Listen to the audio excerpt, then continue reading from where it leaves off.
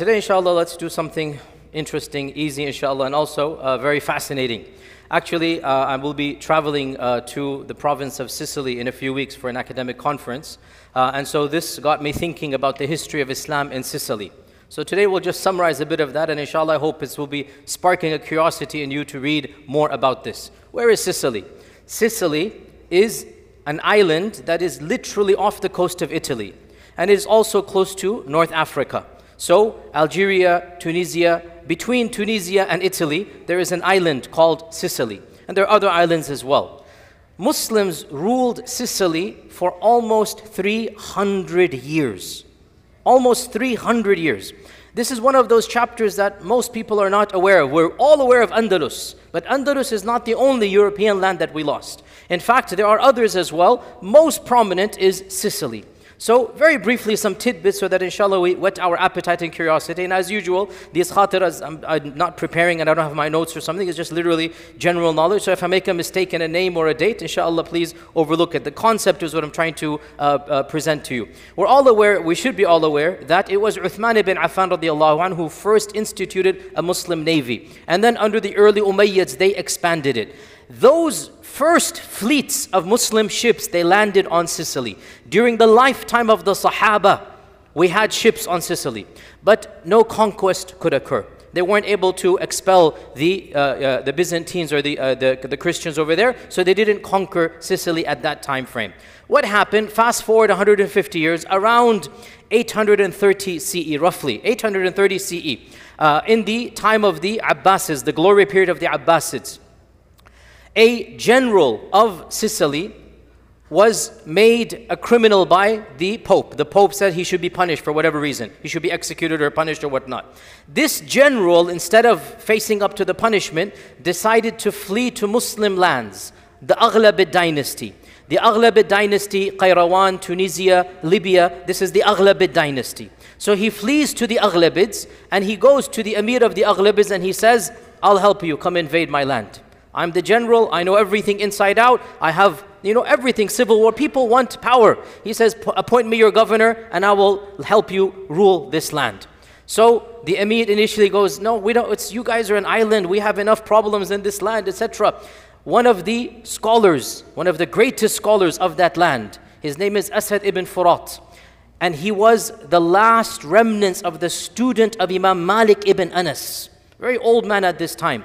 And he was the one upon whose hands the Maliki madhab spread in this region. That region is Maliki to this day because of this scholar, right? This scholar stood up and said, no, it is obligatory. He's come to you, he's offering you, Allah has blessed you with this. How can you refuse? In fact, I insist, I want to go as well. He was the Qadi of the Aghlabids. He was the judge and the senior mufti of the Aghlabids. A lot of popularity. So when he insisted, the Emir had no choice but to say, khalas, okay, you go with them. So Al-Asad ibn Furat was one of the leaders of the expedition, despite the fact he was very old, and he passed away in Sicily, where his qabr is to this day, in the famous city of Palermo, which is the largest city of Sicily. If you land in Sicily, you're going to be landing in Palermo, and his qabr is over there. So around 830 or so, the Muslims start their invasion under this general who knew the insides out. Long story short, in a few decades, they conquer all of Sicily. Sicily comes under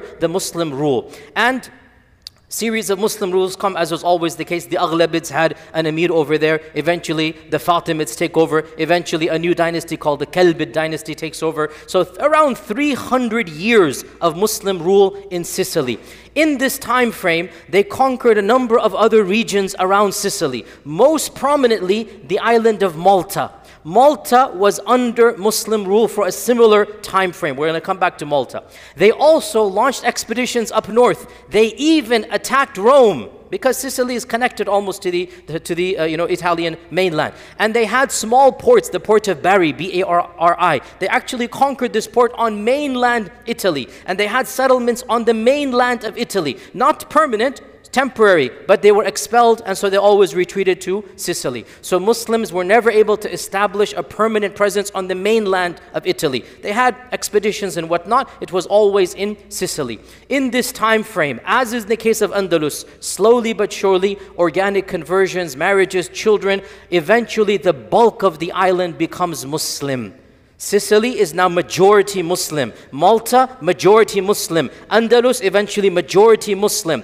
But the largest concentration of Jews and Christians in Muslim lands is found in Sicily and in Andalus, obviously, because not everybody converts. And this shows us the freedom that the Muslims gave the people, that you don't have to convert. So a large population remains upon Christianity and Judaism. Eventually, the rise of Europe, Western Europe, now kicks the Muslims out around, 1230, 1240, 1250, around this time. And basically 280 years from the beginning of the conquest, 270 years. Now, why were the Muslims kicked out? The same reason as Andalus. These are realities that we need to be aware of. We have a very romanticized version of Islamic history, a very mythologized, a very unreal. Fact of the matter, we have a lot of good, but there's also negatives. There's also things that show us the human nature of our history.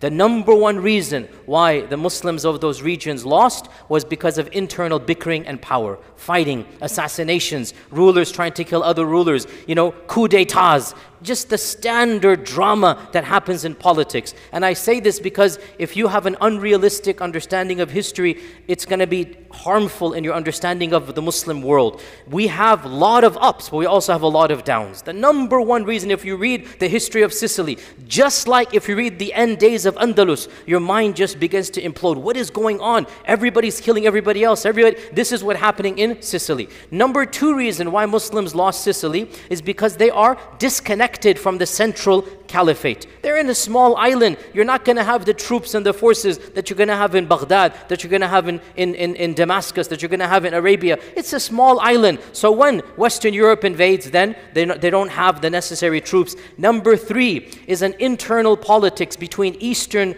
Christianity and Western Christianity. Again, I don't want to get too confusing, but when Islam was on the rise, when the Prophet ﷺ was alive, there was no Western Christianity. There was no Europe. There was no London, Paris. This is all nothing. What you had was Eastern Christianity. What you had was what is now the Eastern churches, the Orthodox churches.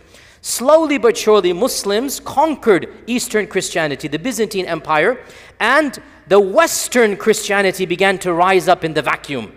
Europe, as we know it, was unknown to the Muslims of the Prophet ﷺ's time.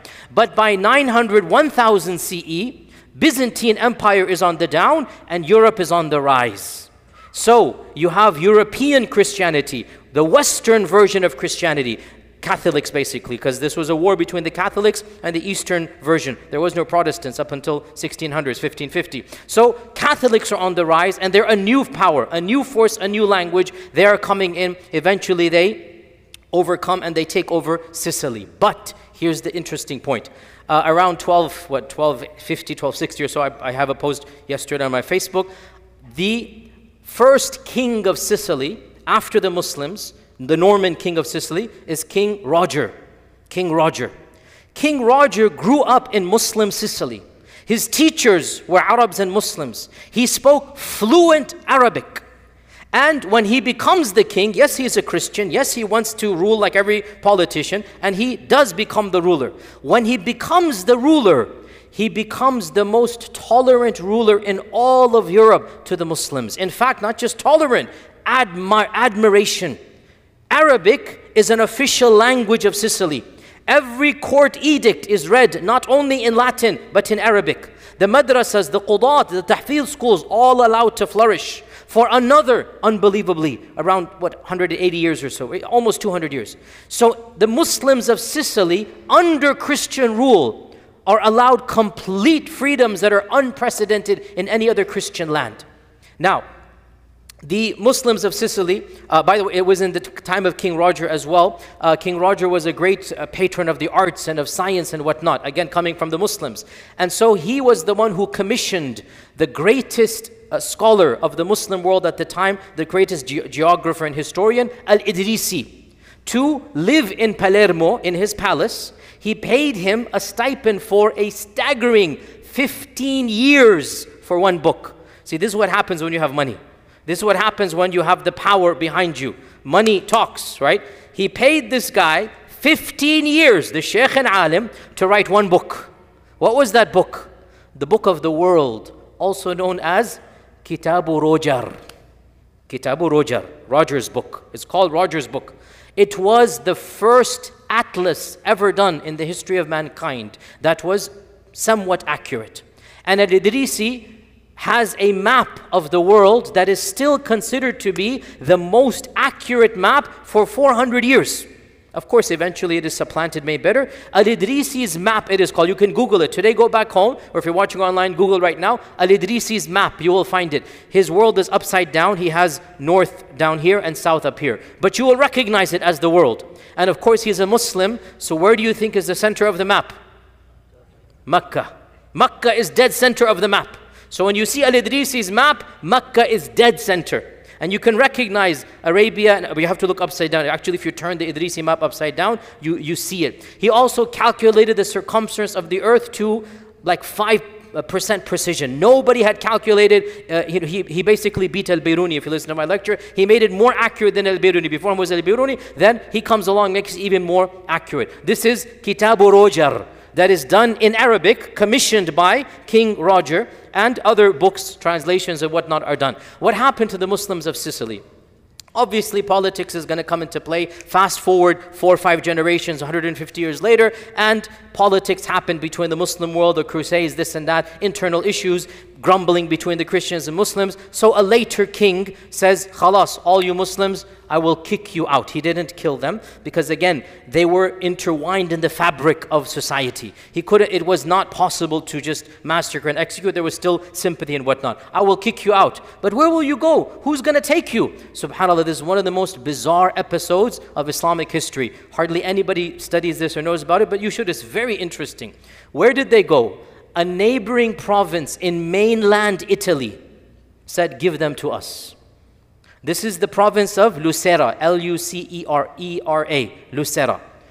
The governor, the king of that province, the ruler of that province, wanted the Muslims to all migrate to mainland Italy. Lucera is close to Naples. Naples, the major city. It's on the other side of Naples, right? Now it's an abandoned town, very small village. It flourished back then. Why did it flourish? Because of the Muslims. Why did this king governor want the Muslims to come? Because of the skill set of the Muslims. The Muslims, when they came to Sicily, they transformed Sicily into an agrarian society. They brought their oranges, their burtuqals, they brought their grapes, they brought all of these fruits. And Sicily was nothing before Islam. During the reign of the Muslims, it became a powerful, mighty empire of GDP, so that when King Roger came, King Roger's kingdom became the strongest kingdom of Europe because he's on the back of the Muslims. So the Muslims had talent. The Muslims knew how to mine the fields and take care of the agriculture. So Lucera said, come to us. So the Muslims, tens of thousands of them, migrated from Sicily to where? To mainland Italy. This is around 1200 CE, 800 years ago. So you had an entire village constructed. It is still around to this day. If you ever go there, one day I plan to take a trip just for myself, you will see some remnants of the madrasas and the masjids and the tahfeel schools built by the Muslims of Italy in mainland Italy. And the Muslims were allowed complete independence. There were qudat over there, judges, they had their own land, they farmed, they made Lucera very powerful. Then another political issue, 2 generations. So you had 2 or 3 generations of Muslims living in mainland Italy, descendants of Sicilian Muslims. Then, as you would expect, around 1300, 1400, 1320, I forgot exact date. Around 1300 or so, another tyrant comes along and he goes, Khalas. And there was some civil war, whatnot. Khalas, we're going to kill or enslave all of you. And so, tens of thousands of Muslims were either killed or sent to slavery, or a third group, they managed to negotiate and they fled to Muslim lands in the neighboring region, Andalus or other places. And so that was the end of Islam in Sicily. Malta was the same. Malta also expelled Muslims, but there was one major difference. As for Sicily, the Norman king, adopted Latin, he allowed Arabic. Eventually, when they kicked the Muslims out, Arabic disappeared. As for Malta, they did not change the language. And so, the language that was spoken by the Muslims remained in Malta, and it is still spoken to this day. Maltese, not the chocolate candy. Maltese, the language of Malta, unbelievably, is a dialect of Arabic, and it is a European language, spoken in Europe. Only people in Malta speak it. It is a dialect of Arabic, but it is obviously unrecognizable to many of us. However, anybody from North Africa, Algeria, Tunisia, Morocco, if they listen to Maltese, they will understand 30, 40, 50% of it. And last year or 2 years ago, I showed a post in Maltese that it's written in English, a script, but it is Maltese, and anybody can understand. I forgot, I don't want to say, but إِذَا كَسَرَ الزُّجَاجِ zugag, if the window breaks, right, then do such and such. You can actually understand Maltese if you speak North African Arabic. It is the only European country that is that way. Point being, okay, with this we conclude. SubhanAllah, these are anecdotes and episodes in our history that very interesting for us. But it's not just interesting. It's not just things of the past. These societies impacted Europe as a whole. Europe would not be Europe if it hadn't interacted with Andalus, if it hadn't interacted with Sicily and Malta. Many things from these societies, many books, much knowledge was transferred over. And much can be said, but for the purposes of this lecture, I'll mention 1 or 2 or 3 things, however many come to my mind. The first of them, which is truly phenomenal, the notion of living with other faiths in tolerance. You guys have to understand, Christians did not know the meaning of tolerance. Forget tolerating Muslims. They would kill and burn fellow Christians who had a slight difference in Aqidah. Like we're talking Shafi'i, Hanafi type of difference. We're talking within Sunnism, 2 mainstream strands. They would kill and persecute fellow Christians. If you study, anybody studies basic European history, you all know this. For hundreds of years, that's why they were forced to invent liberalism and secularism, because they could not live together as faith-based community. This country, how was it founded? Christians fleeing from other Christians. Christians who don't have the exact same version of Christianity as England, they come to this land. The 13 states of the colonies, everyone has a slightly different Christian sect. Why? Because Christians couldn't live together. They saw from Muslims that Muslims have no problem living with all types of faith communities. And for around 200-300 years, Muslim societies were used as role models to preach to fellow Europeans. Hey guys, it is possible. Look at the Muslims. John Locke, the founder of liberalism as it exists in this country. John Locke, read, he has a letter concerning tolerance. Read what he has written about Muslims and Islam. He quotes the Muslim societies and he says, look at Muslim lands, look at the Ottoman Muslims, Mohammedans over there. They live in peace with all societies and there's no problem there. Why can't we do the same? So this notion of tolerance, of lakum dinukum waliya din, they took it up from the Muslims. They also took many other things, apricots. Sicilian cuisine, by the way, it's very Arab apparently. Inshallah, I'll find out in a few weeks and I'll sacrifice and taste a few and I'll come back and update you. But I understand what I've been told. Sicilian cuisine is very much influenced by Arabic, the cities' names as well. Qal'a, there's many Qala over there. Qal'a, there's many cities, there's many names like this. Sicilian Italian has many words in Arabic as well. Unlike, Maltese, which is almost fully made from Arabic, Sicilian Italian has some as well. And the final point, and I know this is going to get me into a little bit of trouble, but it is funny. One of the things the Muslims left from Sicily is the mafia. I kid you not. I kid you not. When the Normans came and took over, groups of Muslims rebelled. Those groups were given a title. Eventually that title is now known as mafia. Now, what is the origin of the word mafia? It's a mystery.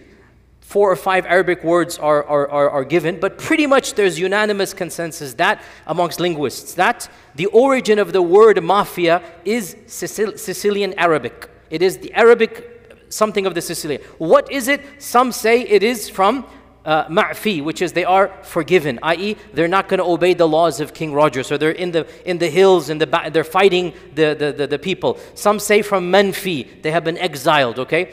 Some have other, one of them is from marfud, which becomes marpiyu, which becomes mafioso. So they have different theories out there that where does the term mafia come from? So we can say, whether we like it or not, one of the remnants of Muslim rule in Sicily was the existence of the mafia, which of course, back in those days, the mafia was a rebel group against King Roger, against the kingdom of Christianity that they wanted to fight against. Eventually it became what it became. That and The Godfather has no influence on Arabic culture. There's nothing to do there. We don't have to worry about that. In any case, it was an interesting historical lesson for all of us, and I hope inshallah ta'ala with this you will study a little bit more and realize Islam has an amazing heritage and culture. There's a lot of good, some negatives as well. We benefit from the good, we also benefit from the negatives to not repeat it. Inshallah we'll continue another time. Jazakumullah khair. Assalamu alaikum wa rahmatullahi wa barakatuh. قد أفلح المؤمنون الذين هم في صلاتهم خاشعون والذين هم عن اللغو معرضون والذين هم للزكاة فاعلون